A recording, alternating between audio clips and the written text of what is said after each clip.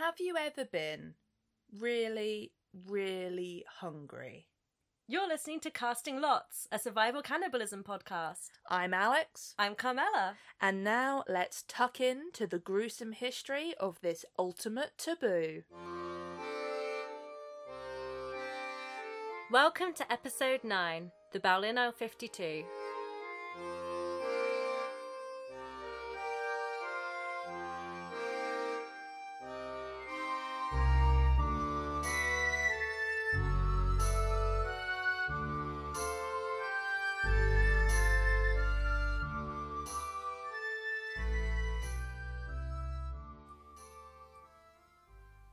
We like to joke here at Casting Lots that Alex does all of the serious episodes and I do all the silly ones. So I'm afraid that we're breaking with tradition today. This one's quite depressing, guys. Buckle up. It's the rigor mortis smile on your face as you say it. Ooh, yeah, this is going to be a fun one. With that said, Alex, would you like to hear about the Berliner 52? I'm not sure that I do, but let's go ahead anyway. For some background, we're in Vietnam. It's the end of the Vietnam War, 1975. US troops have lost Saigon to the North Vietnamese army and are now withdrawing. This feels very topical considering that same thing happened in Afghanistan. Yeah, I was thinking that when I was researching this episode. Following the withdrawal, the Vietnamese allies remaining in the south are now suddenly exposed to the danger of political persecution under the new regime for their allegiance with the US. And what follows is the largest mass departure of asylum seekers by sea in modern history, a migration which causes a humanitarian crisis. The boat people. That's the one. So between 1957 and 1992, somewhere around 1 million Vietnamese people are estimated to have fled the country in small boats. These refugees, for the most part, head to Hong Kong, Indonesia, Malaysia, the Philippines, Singapore and Thailand as a first step in their journey, and then go off around the globe, all over, basically. The boats were often manned by unscrupulous traffickers and were unsuited to a sea passage. Passengers had to contend with storms, diseases, starvation, dehydration, and lots of piracy. Depressingly. Everything that you'd expect from a tragic sea journey. Add on to that fleeing from a war, add on to that people taking advantage of their situation. Oh yeah. It's estimated that around 800,000 people in total made it safely to new locations by boat, whereas somewhere around 200 to 400,000 perished at sea, according to the United Nations High Commission for Refugees. Oh. Which are horrific odds. So, yeah, enjoy this episode. You can tell this episode is serious because I am not making any references to Miss Saigon. I was wondering when you were going to make that reference. I think good to get out your system now. There we go. The reference is not making a reference. Cool. One of the most well-known groups of boat people were the Berliner 52, whose ordeal was picked up by the international press as something of a horror story, for reasons that you can probably guess, given the name of this podcast. We all know what's coming. You know what's coming when it's an episode of Casting Lots. Doesn't make it any easier.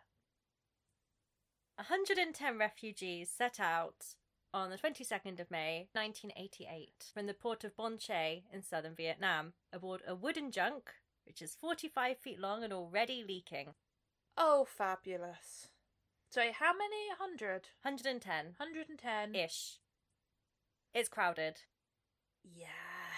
Apparently, according to one of the survivors, they've been told that there would be only 60 people aboard, and instead is 110 men, women and children just crammed in. So pretty much double what they were told. They are headed for Malaysia, where a refugee camp promises the hope of moving on to the US and being rehomed there. And the journey is expected to take 6 days. Cost of passage? 1 ounce of gold per person. Don't make me start doing the how many eggs is an ounce thing. An ounce of gold's a lot, I think. Gold's heavy. Is it? Gold's not heavy. I thought gold was quite light. Gold's light. But if you're fleeing a war... Yeah. Where are you getting your gold from? Yeah. After 3 days at sea, a storm hits. The junk's engine breaks down and the existing fleet becomes way worse. They are now stuck drifting in the South China Sea. There is no mechanic on board who knows how to fix the engine, and they are sort of in two minds about what to do next. Some of them want to turn back, others want to continue on. It all seems a bit academic because they don't have any propulsion or steering, so whichever way they decide, they can't really do anything about it.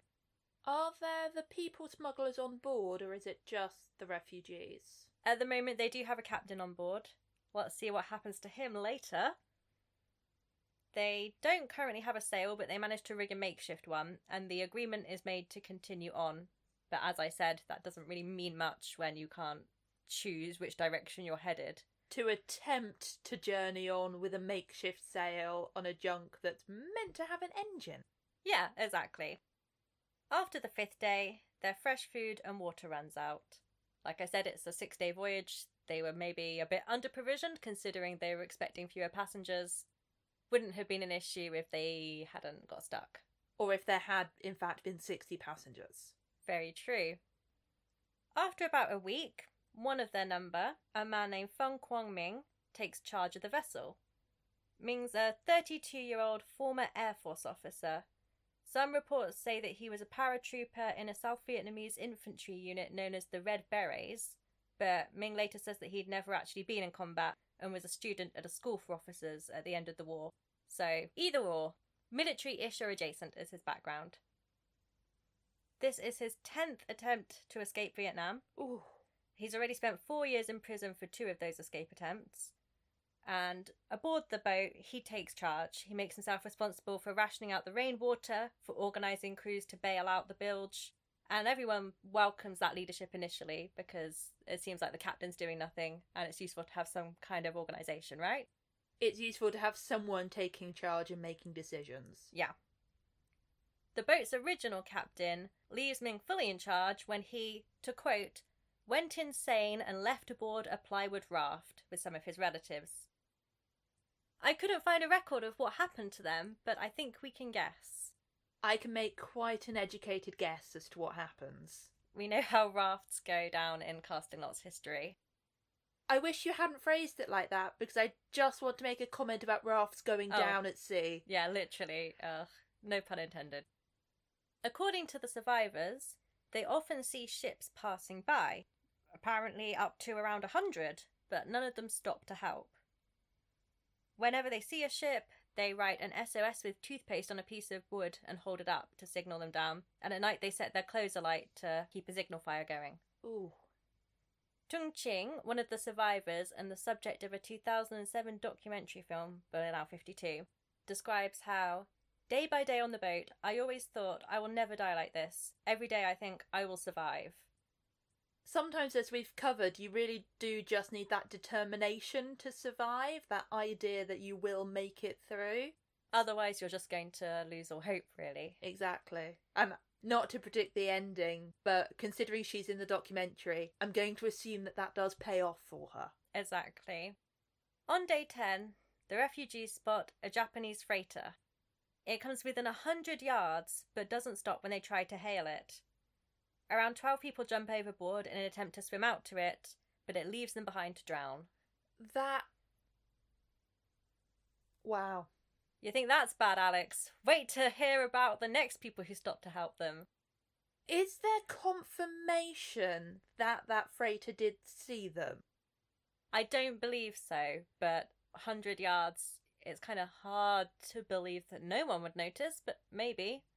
I don't know what time of day it was. I guess it could have been at night. It's almost trying to give the benefit of the doubt, but we have seen people just nope out of helping, but I'm really not looking forward to what comes next. On the 14th day, a 22-year-old man dies of thirst, making the first person to die of non-drowning reasons aboard. The following day, a total of 7 children die. One of those was the 4-year-old daughter of Vorti Bakian. In a later interview, Yan describes how she did not say anything, she just stopped breathing. The next day I asked 2 passengers in the boat to help me to put her little body into the sea. And after that, I sat there without emotion and left everything to fate. Yan also alleged that Ming beat her about the head to prevent her from giving drinking water to the dying children. Ming denies that, but clearly conditions aboard are tense. Tense, that's the word I'm looking for. Over the following days, people drink urine and seawater out of thirst. Some go overboard and swim away, mistakenly believing that land's within reach. Standard. Yeah. Unfortunately. On the 9th of June, however, so this is day 19. Oh gosh, that's both longer and shorter than I thought it would have been. Another ship is spotted. Is this salvation at last? I'm going to assume not. They hope it will be, of course. It's the USS Dubuque, under the command of Captain Alexander Balium. Ting Tang Xuan, a former lieutenant colonel in the South Vietnamese Army Rangers, is not deterred by what happened to the people who swam out of the Japanese ship and goes overboard to swim out to it with 2 other men. He recalls, "When the US ship was about 200 yards away, I jumped in and swam for it. But when we reached the ship, an American sailor waved us away and motioned for us to return to our boat. The Americans threw down 3 life jackets to help them get back. However, Tung Ching's brother drowned trying to get back aboard."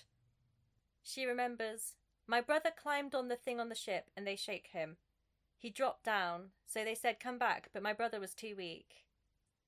Also speaking in the Bolinao 52 documentary, one of the sailors aboard, Bill Clunan, said, "I saw one Vietnamese drown. He was trying to hold on to a line coming off the ship. Somebody was told on the ship to shake the line and not let that guy get aboard. I was quite distressed about it. It was not the right thing to do. It was terrible." Yeah, it was not the right thing to do. Jesus. Yeah, insightful, Clunan. The Dubuque sent out 2 rubber launches carrying food and water to help the boat.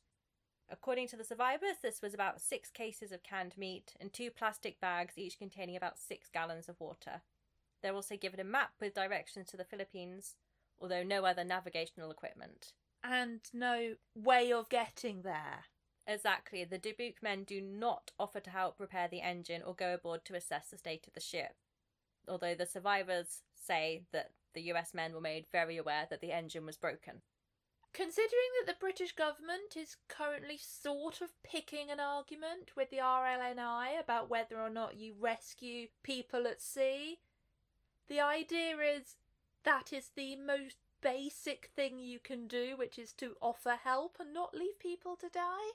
Not actually offering succinct help and just being like, "Oh, here, have this, you're on your own," doesn't really seem to fit the spirit of it. Well, the Americans do have a really good reason, though, Alex. Sure. One of the Americans who can speak a bit of Vietnamese tells the refugees that the Dubuque cannot help them because it's on a secret mission in dangerous waters.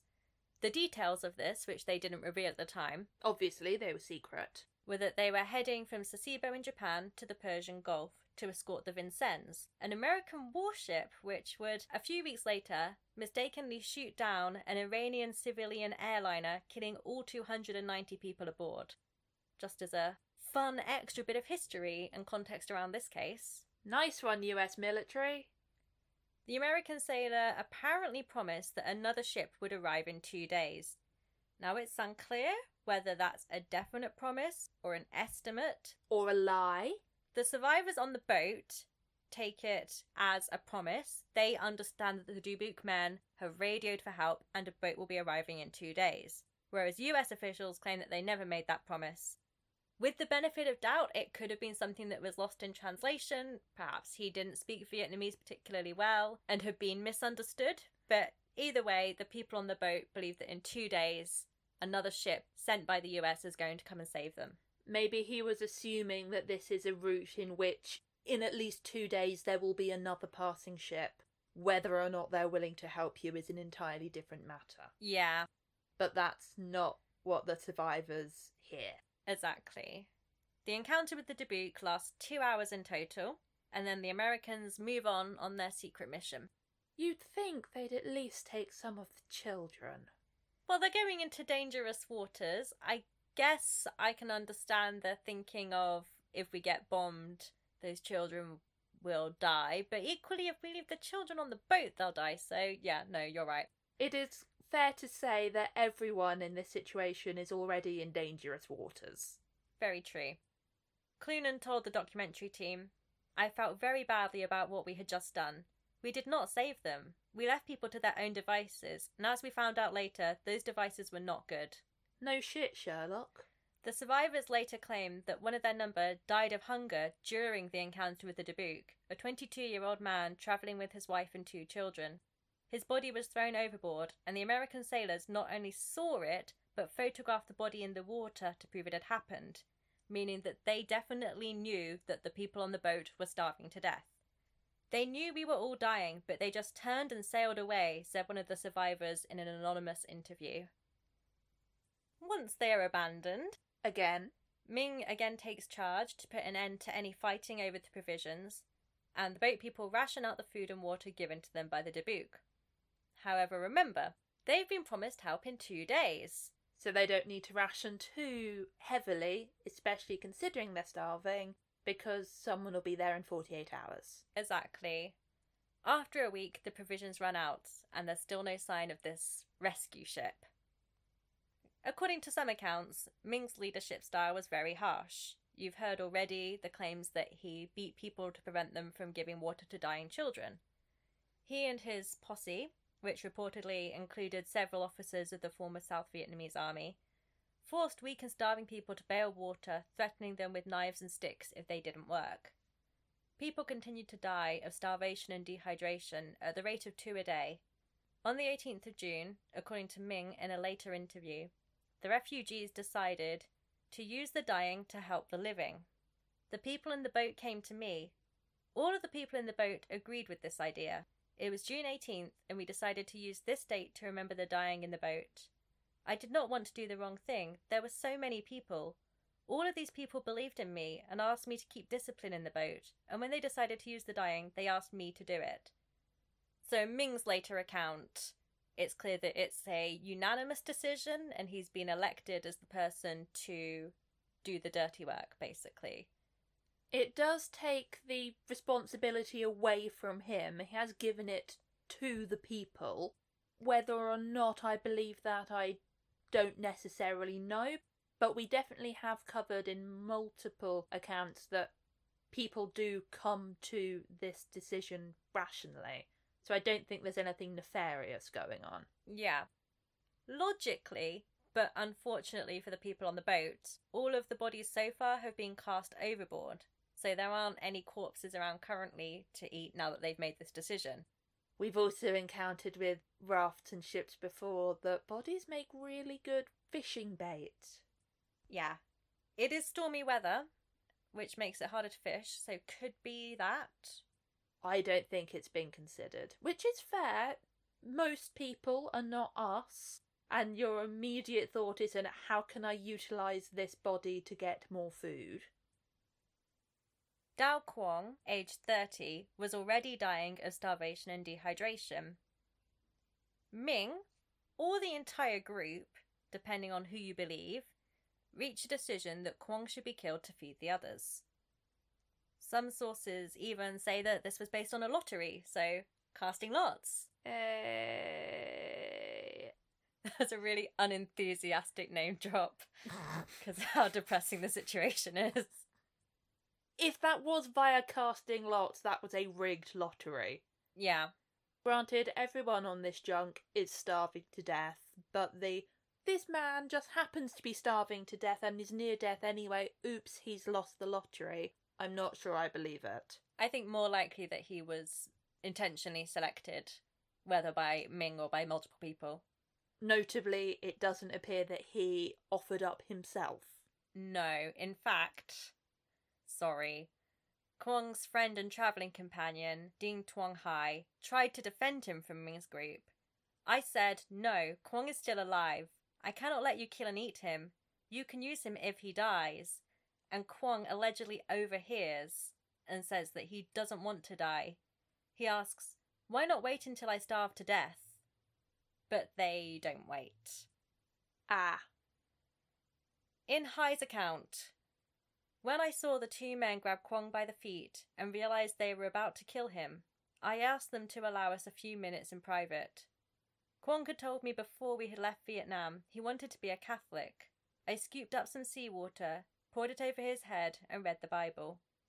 Which is an interesting callback to a lot of other examples of these kind of stories that we've had in the past.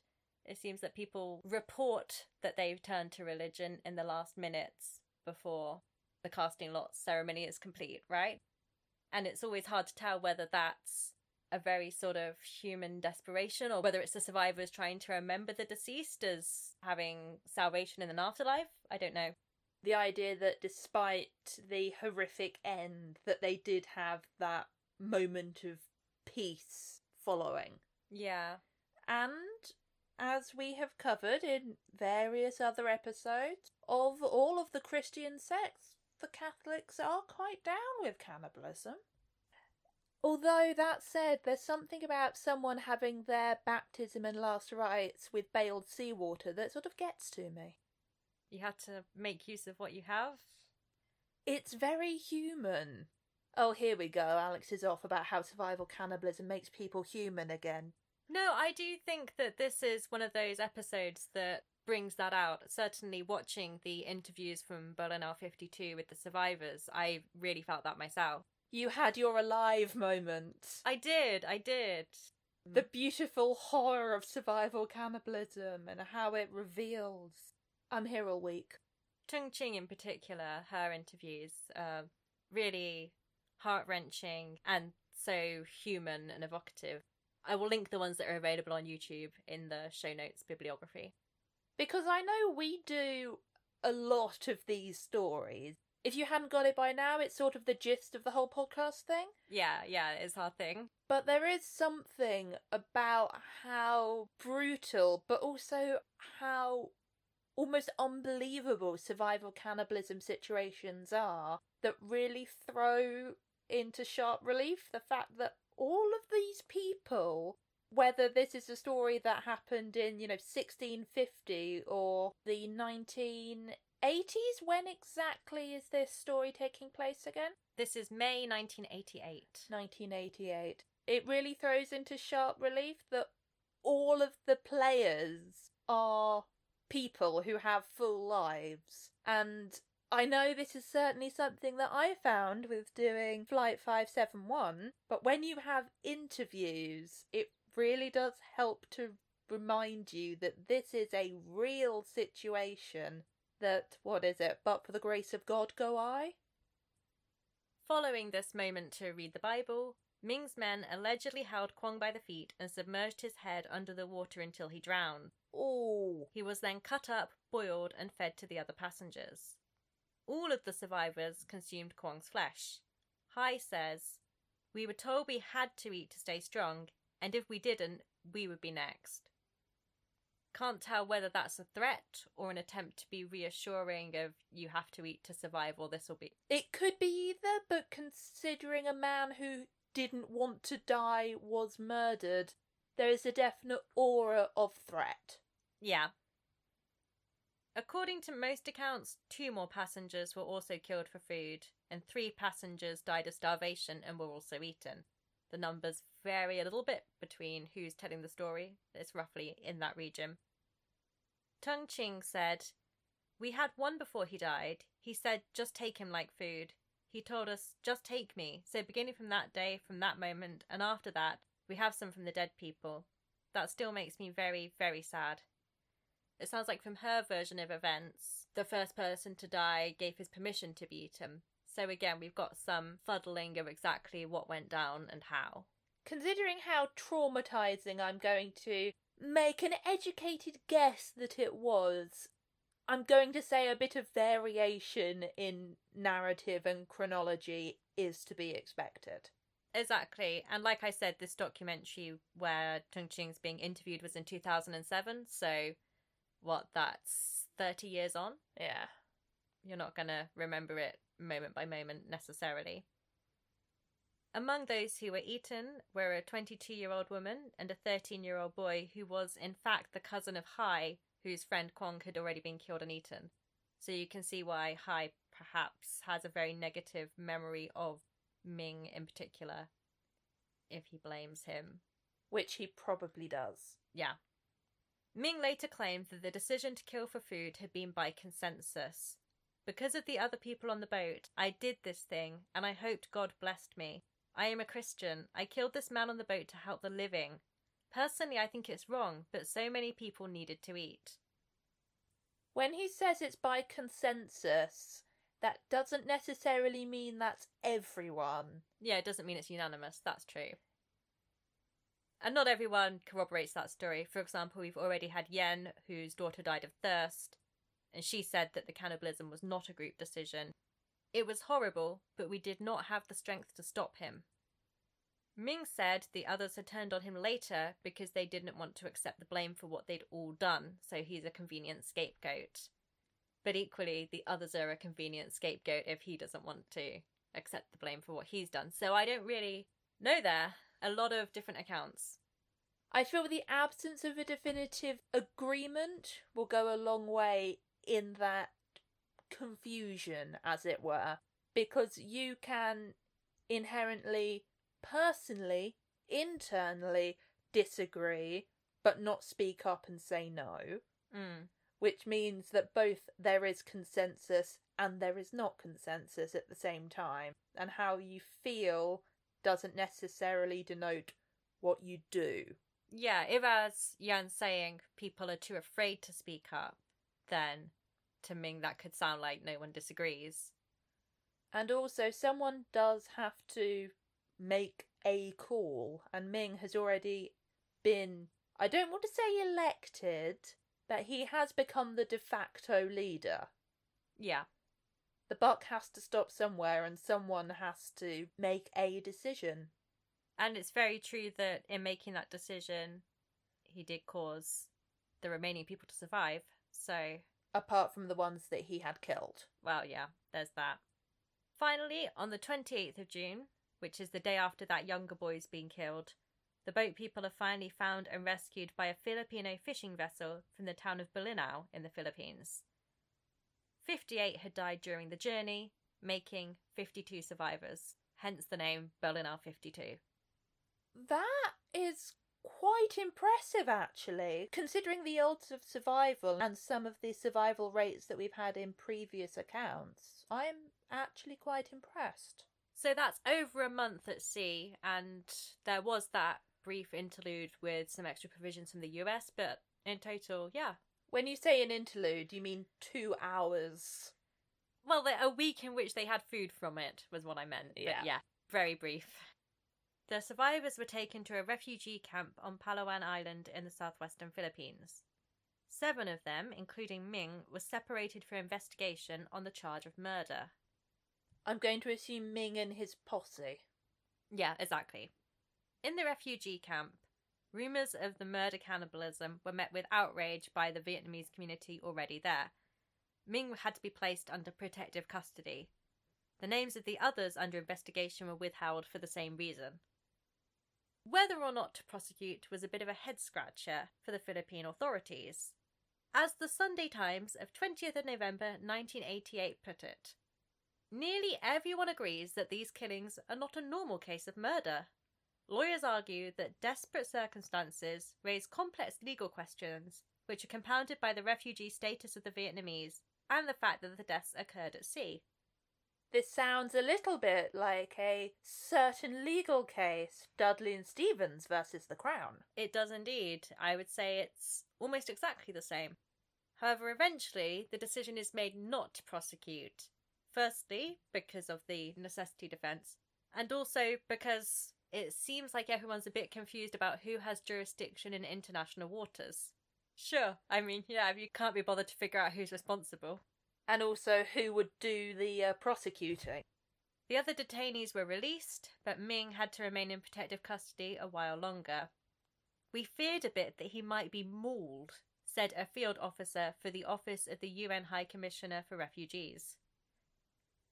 Ming was reportedly most distressed that his own mother, a resident of California in the US, had rejected him after seeing a newspaper article about the case. That's harsh, but also makes me think that perhaps the case hasn't been reported on particularly sensitively, because we've come across so many other cases where people's families are completely understanding, or that it's the families of the victims rather than the survivors who quite understandably hold some reservations about forgiveness. Yes, most of the contemporary newspaper accounts that I read from 1988 do not have Ming's side of the story. They are the interviews with Hai and the other survivors who blame Ming for what happened. So you're exactly right, they're very strongly biased in that direction. Who also probably have survivors' guilt. Yeah. For being the ones who were not killed and eaten. But I think you'll be pleased to hear that it's not only Ming and his crew who face potential legal repercussions. Remember Captain Alexander Bellion of the Dubuque? Oh, thank goodness. Yes, he is held to account. He's suspended from command, facing court-martial on 28 charges of negligent homicide. Interviewed shortly after the events, he claimed he stood by his decision, calling the encounter a tragedy of errors caused by poor interpretation and inaccurate information relayed to him at the bridge. He claimed that his crew had told him that the refugees were in good shape and their boat was seaworthy, so they would be fine with just the supplies, which Bellion claimed were larger than the survivors reported, so more water and more food. What about the photograph that your own men took of someone who starved to death in the 2 hours you were there? It's a really good observation. Lieutenant Commander Raymond H. Carlson, prosecuting the case later, said, Sorry, can we have this in an American accent, please? We can have this one in an American accent. I have been very sensitive about what I'm asking for an accent for. Only a fool could think that this vessel could effectively sail anywhere. Captain Bellion is no fool. Ooh. It's like a real backhanded compliment that's also you're going to... You're going to prison. Yeah. Although the survivors disagree with Bellion's account, as in they think that he has abandoned them, they don't actually want to see him punished. 20 of them sign a petition saying as much. Wow. Former Lieutenant Colonel Ting Tang Xuan said, This captain was good enough to stop to give us food and water. We saw between 40 and 50 ships during our 37 days at sea, both before and after the Dubuque, and not one of the others stopped for even that. Which sounds like a really low bar there had been set. Like the bare minimum.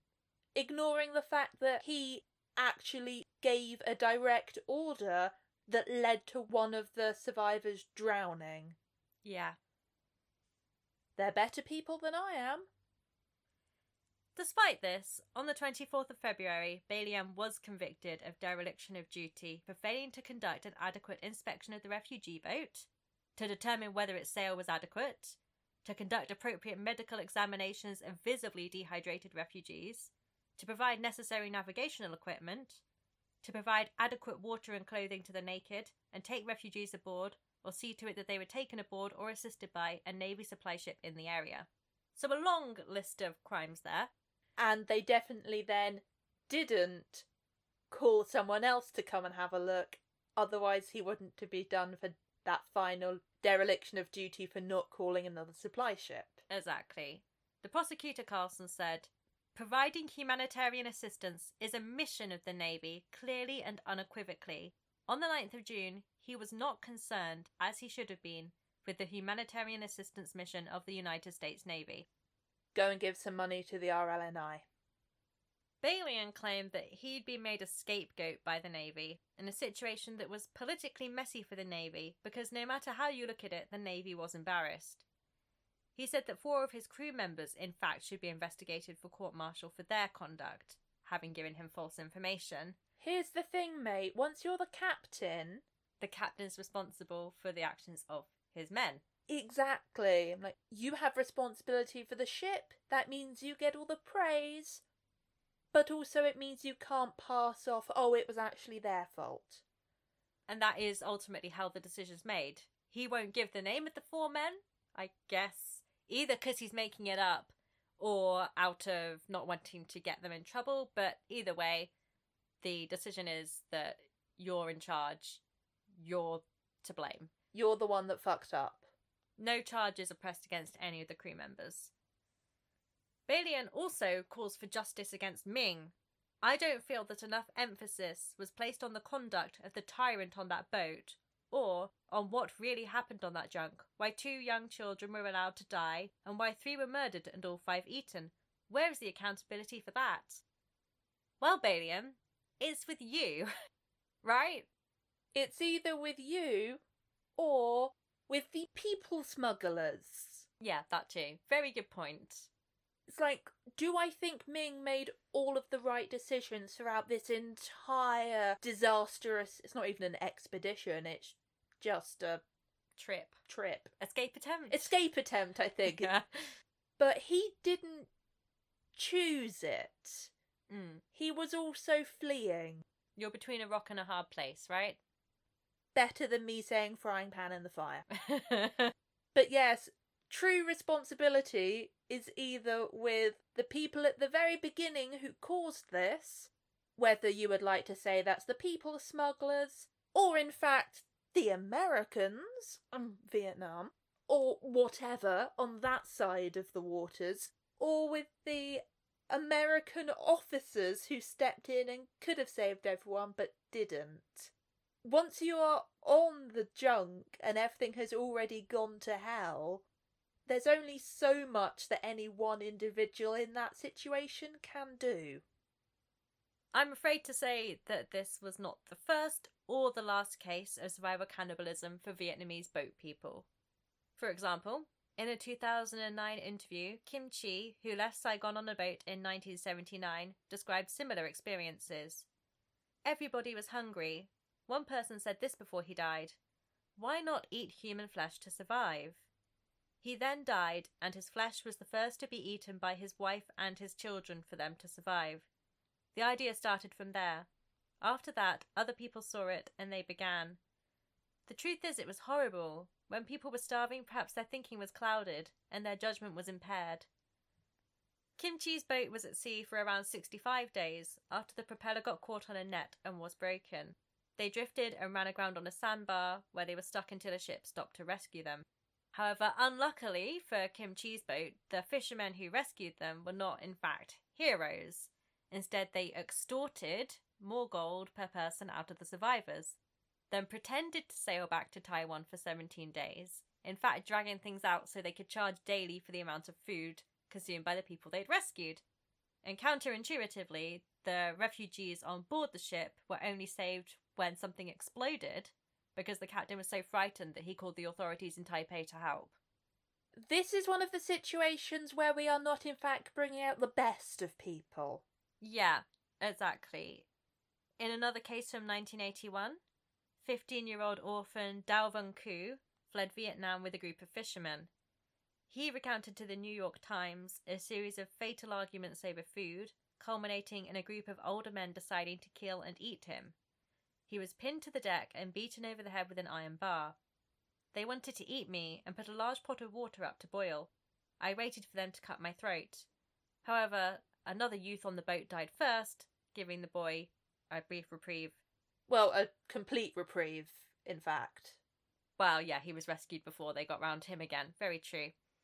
His older companions denied those allegations, claiming that they'd done no cannibalism whatsoever. I'm torn with this, mostly because of the pot of boiling water part of the story. Yeah. Like, I completely believe in survival cannibalism at sea. I completely believe that people will and do murder. I completely believe that you will even be cruel enough to keep people alive because it's very important to drink their blood. That sounds weird. I'm not sure about the big evil boiling pot of water. It sounds like something out of one of the more racist Tintin comics, doesn't it? Yes. But then we have had someone's head being boiled in a soup can before, so at this point, I don't think I should question anything. What we can see from this picture is that vulnerable people put out to sea on these boats were throughout that entire period at risk of various atrocities, including having to turn to survival cannibalism. And finally, to end up this episode of Joys, I would like to skip forwards to this century, because although the Vietnamese boat people phenomenon is over, refugees are still frequently setting out on dangerous boat journeys. Tung Ching, one of the Berlin 52 survivors, described her reaction to images of refugee boats from the 2000s. I just feel the same when I saw their faces, just the same as us before. I hope now someone can help and someone can give them a hand, because they still have the same red blood like us. As recently as 2008, a group of 27 migrants in a boat from the Dominican Republic to Puerto Rico made international news. After both their boats' engines died, they were left bobbing at sea with no food and only rain and seawater to drink. Their numbers dwindled until the decision was made to eat one of the dead to survive. Gregorio Maria Marazin, a fisherman, told the Associated Press, "Imagine 15 days without food, without water. I'm a sailor, a fisherman. They were all yelling at me to do something. I always tried to be prepared, so I had brought my knife along. We hadn't brought food because it was supposed to be a quick trip. We had nothing to eat. We had to eat him to save our own lives." The next day, the remaining survivors, only 5 of them, including Maria Marazin, were picked up by a US Coast Guard helicopter and taken back to the Dominican Republic. Of course. Annoyed, angry silence really isn't a useful podcast reaction, but considering this episode, what else can there be? Finally, 2021. Anyone who follows our Twitter may remember that in June 2021, Alex got very excited that survival cannibalism was mentioned in the House of Lords. For our non-UK listeners, that's the unelected part of our parliament. Don't ask, it's all a bit weird. People should be allowed to have power over the law as long as they're rich enough and from a long lineage of noble families or whatever. Or bishops. Or bishops. Or just, I don't know, you can be made a lord, can't you? What, like Andrew Lord Webber? He's Lloyd Webber. Lloyd Webber, yeah. Yes, for example, Mr. Phantom of the Opera. Anyway, in a discussion in the House of Lords about human rights at sea, the Department for Transport Minister, Charlotte Baroness de Vere of Norbiton, that's a UK name, huh, said that these days, shipwrecked seafarers would be rescued long before any decisions would need to be taken on who to eat. Would they now? Modern-day search and rescue services are equipped with an astonishing range of technologies which aid both in the alerting of the rescue services that there is an issue, but also in terms of the location of persons in distress or potential distress. So, yeah, maybe that's the case for official craft, but what about refugee boats? And even if the technology says they're in distress, who's stopping to help them? And as I've referenced a few very subtle times in this episode so far, and we are now completely accepting that we have a bit of a political leftist slant here at Casting Lots. Never! Everyone are people, who'd have thought it? This year, 2021, an attempt to change the Nationality and Borders Bill by our Home Secretary, Priti Patel, which would basically make it illegal for the Royal National Lifeboat Institution volunteers to help drowning refugees or asylum seekers. As suddenly any attempt to help asylum seekers or refugees in international waters gain entry, even if that was not for personal gain, aka just to save their lives, would be illegal. It's not a question of whether lives at sea can be saved, it's who's allowed to be saved. And that is frankly disgusting. Yeah. The Berlin 52 case is still taught at the US Naval Academy as part of its ethics course for ship's commanders, and perhaps we should send Priti Patel on that course. Yes, I think that's a very good idea. Although, are they actually teaching them to pick them up, or just not to just go the other way? I don't trust any institution apart from the RLNI. End of episode. End of episode.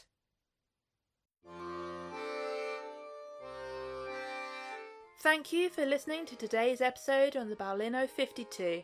I know we're often quite light-hearted here, but the refugee crisis is a real and serious one across the world, so support where you can. Join us next time for Lord of the Flies with an unexpected twist.